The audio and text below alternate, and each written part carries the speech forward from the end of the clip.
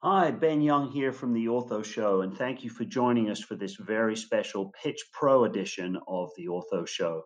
In this, our first edition of Pitch Pro, we will be joined by Kevin Rocco. He is the CEO of Biorez, and he's pitching to our panel to convince them that he holds the future of tendon and soft tissue healing. Let's see how Kevin gets on and hear the sage advice offered by our panel. Hope you enjoy the show.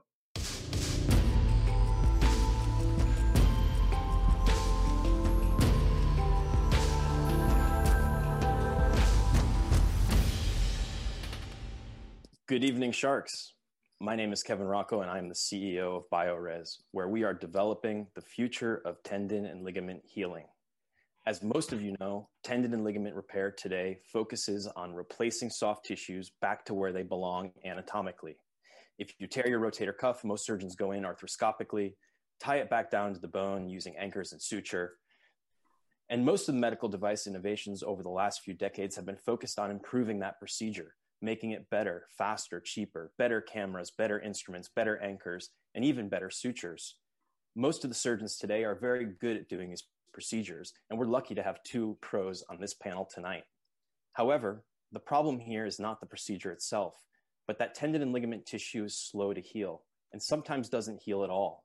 So even when the surgery goes well, if that patient's biology doesn't kick in, and their cells don't reintegrate into the repair construct to form new tendon tissue, it's at high risk of poor outcome or failure.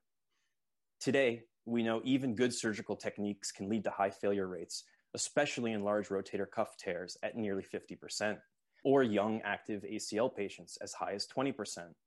And beyond these high failure rates, most patients face long, painful recoveries that on average do not return them to pre-injury activity level. And they face higher risks of long-term issues like osteoarthritis. I would say the problem today with sports medicine is not the instruments or the anchors or the surgical techniques. It's that a surgeon can only do so much at the time of surgery to improve the odds of the healing process favorably for the patient. This is why so many people are talking about orthobiologics and the regenerative medicine and stem cells. They're looking for a way to improve tendon and ligament healing. And so Biorez has spent the last 4 years developing a revolutionary implant technology called the BioBrace, which is a regenerative implant that can be added at the time of surgery to reinforce the repair and act as a scaffold to improve and facilitate the healing process. And you might be thinking, well, there must be other things in the market that do that already, but there aren't. Historically, there have been many attempts by many companies to develop implant materials that can be used to augment repairs either mechanically or biologically to improve healing.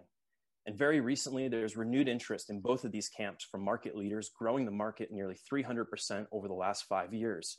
But it's been limited to either biologic or synthetic augmentation, either improve healing or mechanical reinforcement. No implant material to date has been able to provide both the mechanical reinforcement and the biologic augmentation to improve the healing process. BioBrace does exactly this, and we have the data to prove it. And that makes it a game changer for both surgeons and patients. And you might be wondering what's special about the BioBrace that makes this possible. Well, every other implant prior to BioBrace has either been a synthetic material, usually some two-dimensional textile, or a biologic material, usually a piece of tissue harvested from a cadaver or an animal, or some processed collagen. Our technical breakthrough is in having a biocomposite structure that contains two materials that can do two different things well at the same time. BioBrace's porous collagen sponge facilitates rapid biologic integration, while its resorbable fibers add strength and durability to the repair. Our preclinical test results in a large animal rotator cuff model validate that the BioBrace facilitates a rapid biologic integration, functional tissue regeneration, and heal the repair to a biomechanical strength that's as strong as native tendon by 12 weeks. These fibers in the implant provide strength for up to 2 years until they naturally resorb so that there's no long term of permanent synthetic junk. Our preclinical data was presented from the podium recently at the ORS and won Best Overall Science paper at the Orthopedic Summit in December.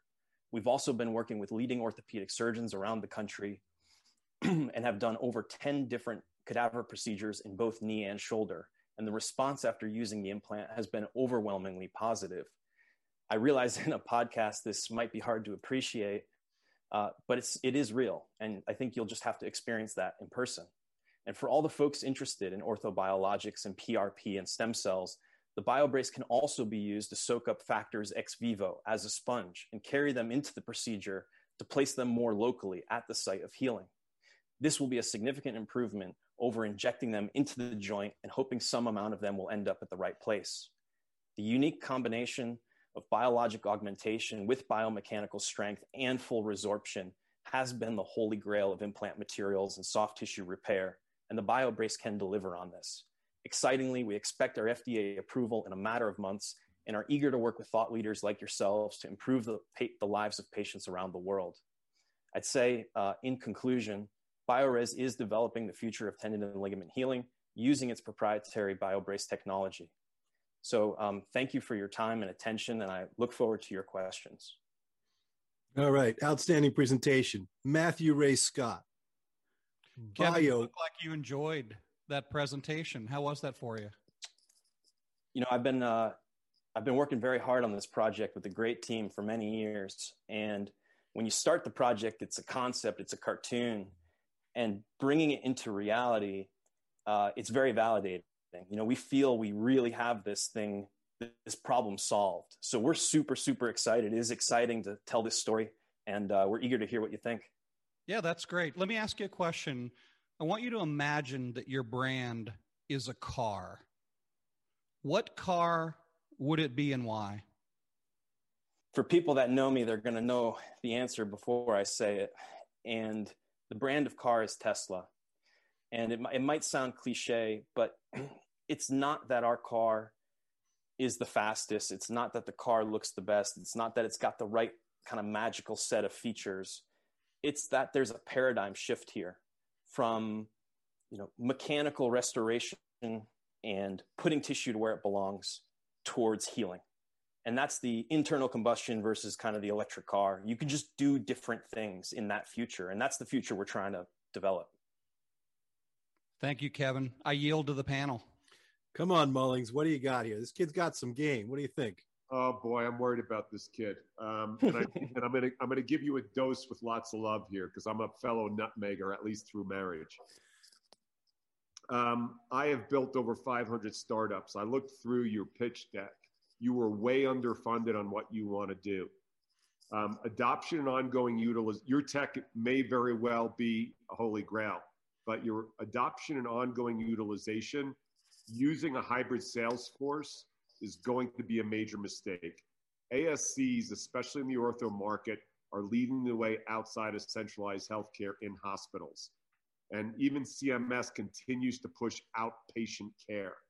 And so I don't know how you plan on, with the numbers you have on your pitch deck, to have enough coverage, clinical interface, get salespeople in there pitching it, because if you think you're going to put it in distributor's bag and get the right coverage, you're going to have a challenge.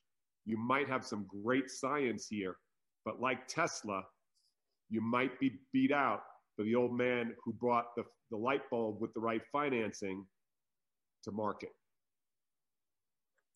Joe, it's a great point. You say we are underfunded. I'd like to think we're capital efficient for what we've been able to accomplish. And that's really important because, as you know, medical device ventures have, I think, typically raised a lot of money, grown a large sales infrastructure, kind of traded at a low multiple, and it's been relatively a bad investment. So the way we're looking to break that is being scrappy, being capital efficient, being focused on the early adopters. And out of the gate here in 2021, post FDA clearance, we're really only focused on early adopters. We're not looking to grow mass adoption. We just want to get in the right hands, get our arms around the clinical value proposition, demonstrate that, and validate the selling process. So when we say hybrid, in the first part of the sales process, we really expect to control that, direct that, but do it with a small scale. From there, we hope that creates an opportunity to partner either with distributors or with large strategics. But I think the data will speak for itself. I don't see a budget in there for post-market studies. And every single venture capitalist is going to hold you over a barrel when they know you're out of gas. And you still are probably 2 to 3x under for your commercial launch. Just mark those numbers down. And let's talk again in 18 months. You might have a great product here. Capital efficiency should never go in the same conversation as commercial launch, even if you're going to centers of excellence. I have watched the graveyard of technology get undercapitalized. I don't want to see you make the same mistake. Yeah, no, I appreciate that. And the points about ASCs, well taken. I think one of the headwinds for surgeons adopting regenerative technologies in the ASC is price. And we have a path to provide this at a competitive price to make it accessible. And because it can be used with existing surgical techniques, we don't need to go out there and train some special procedure. It can be used like tissue. It can be used like allograft. And surgeons know really well how to handle those materials. Got it. All right, Vin, what do you got? A couple questions. So we've been told, I'm just thinking, I'm not a sports guy in the classic sense, but we've been told all along that these bioabsorbable interference screws are supposed to degrade and disappear and all this stuff. And we hear it on and on and on again. Everyone sells us something. It's supposed to disappear after a certain amount of time. So how am I supposed to buy that this thing's going to disappear in 2 years? Yeah, great question. So we talk about our scaffold being a biocomposite, and obviously you're picking up on biocomposite interference screws. And while they both contain polymeric materials and some natural materials, the bulk handling properties of the two different classes of device are very different. So bone interference screws are a dense, bulk polymeric device. Our device is about 85% air. So cells go right in, tissue goes right in. And what we've done, because I share your frustration with polymeric resorption over time, people sort of say, well, about a year, maybe 2 years, and then you go back and it's still there in 5 years. What we've done very carefully is we've assessed the molecular weight of the polymeric component over time in large animal studies, and we've correlated that to what we see in the bath. So we know exactly how long it takes. As the body breaks it down, the molecular weight gets shorter before it goes away. So we have a very accurate picture of how long that process takes, and that process takes about 2 years. All right. And then you talked about 12 weeks to healing.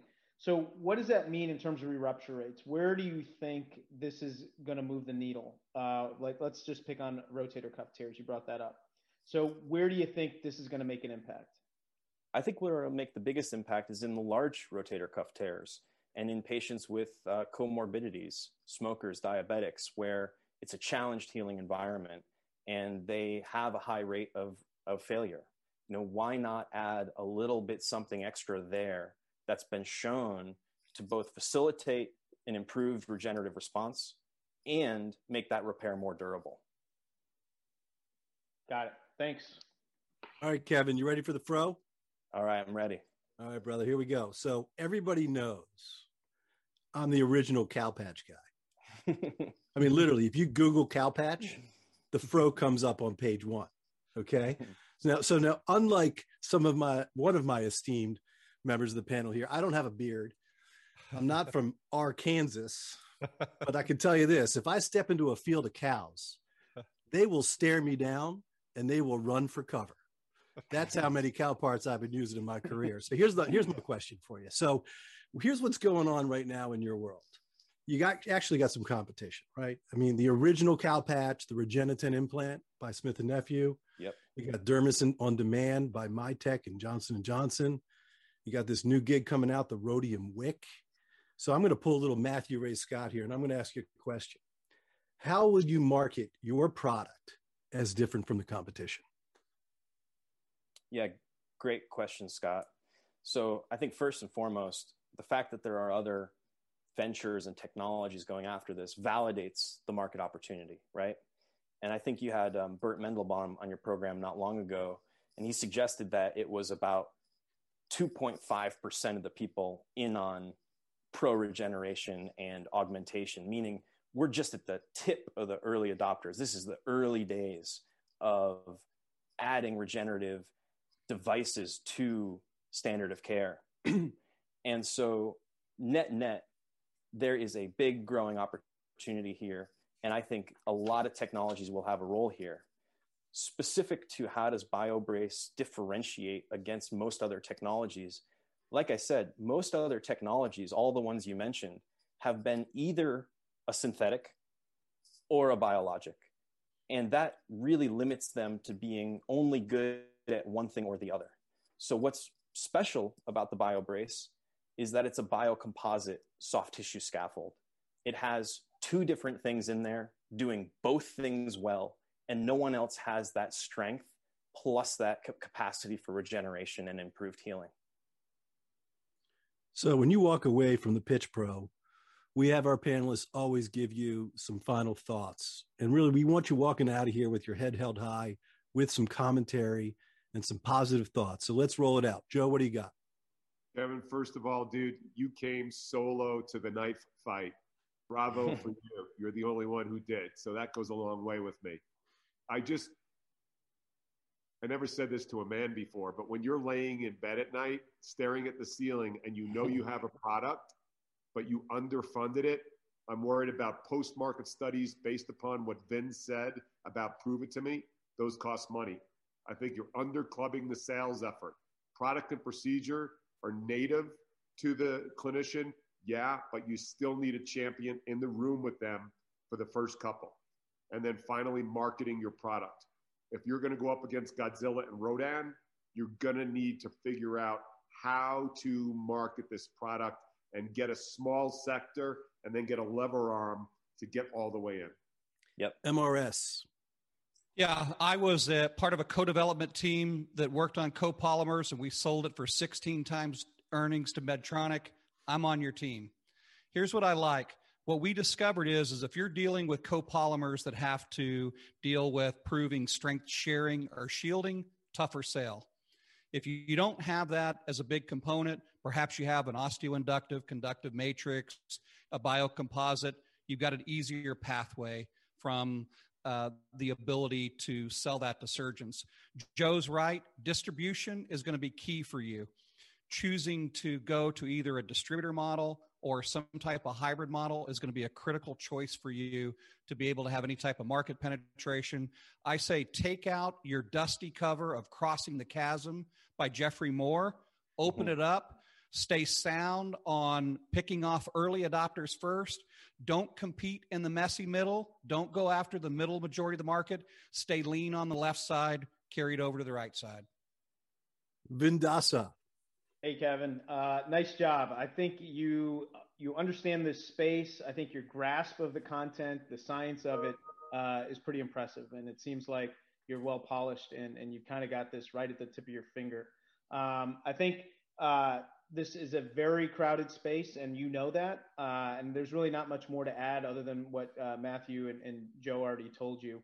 But kudos to you. I think you've done a really nice job with this. Thank you. Yeah, I can't agree more. I mean, really impressive. You know, you came out, you swung hard, you did great. You know, you got amazing counsel from what I think is a really special panel. Here's my thoughts. ASC, ASC, ASC, KOL, KOL, KOL. Figure it out. Make sure your price point's going to be okay when you finally do commercialize and come in, because that's super important. Make sure you got your clinical studies to back you up to show that what you're doing actually works. And I think you got something good. Well, thank you so much for all the really thoughtful feedback and great points. And I look forward to following up with all of you as we turn this from a product development regulatory venture towards a commercial operation.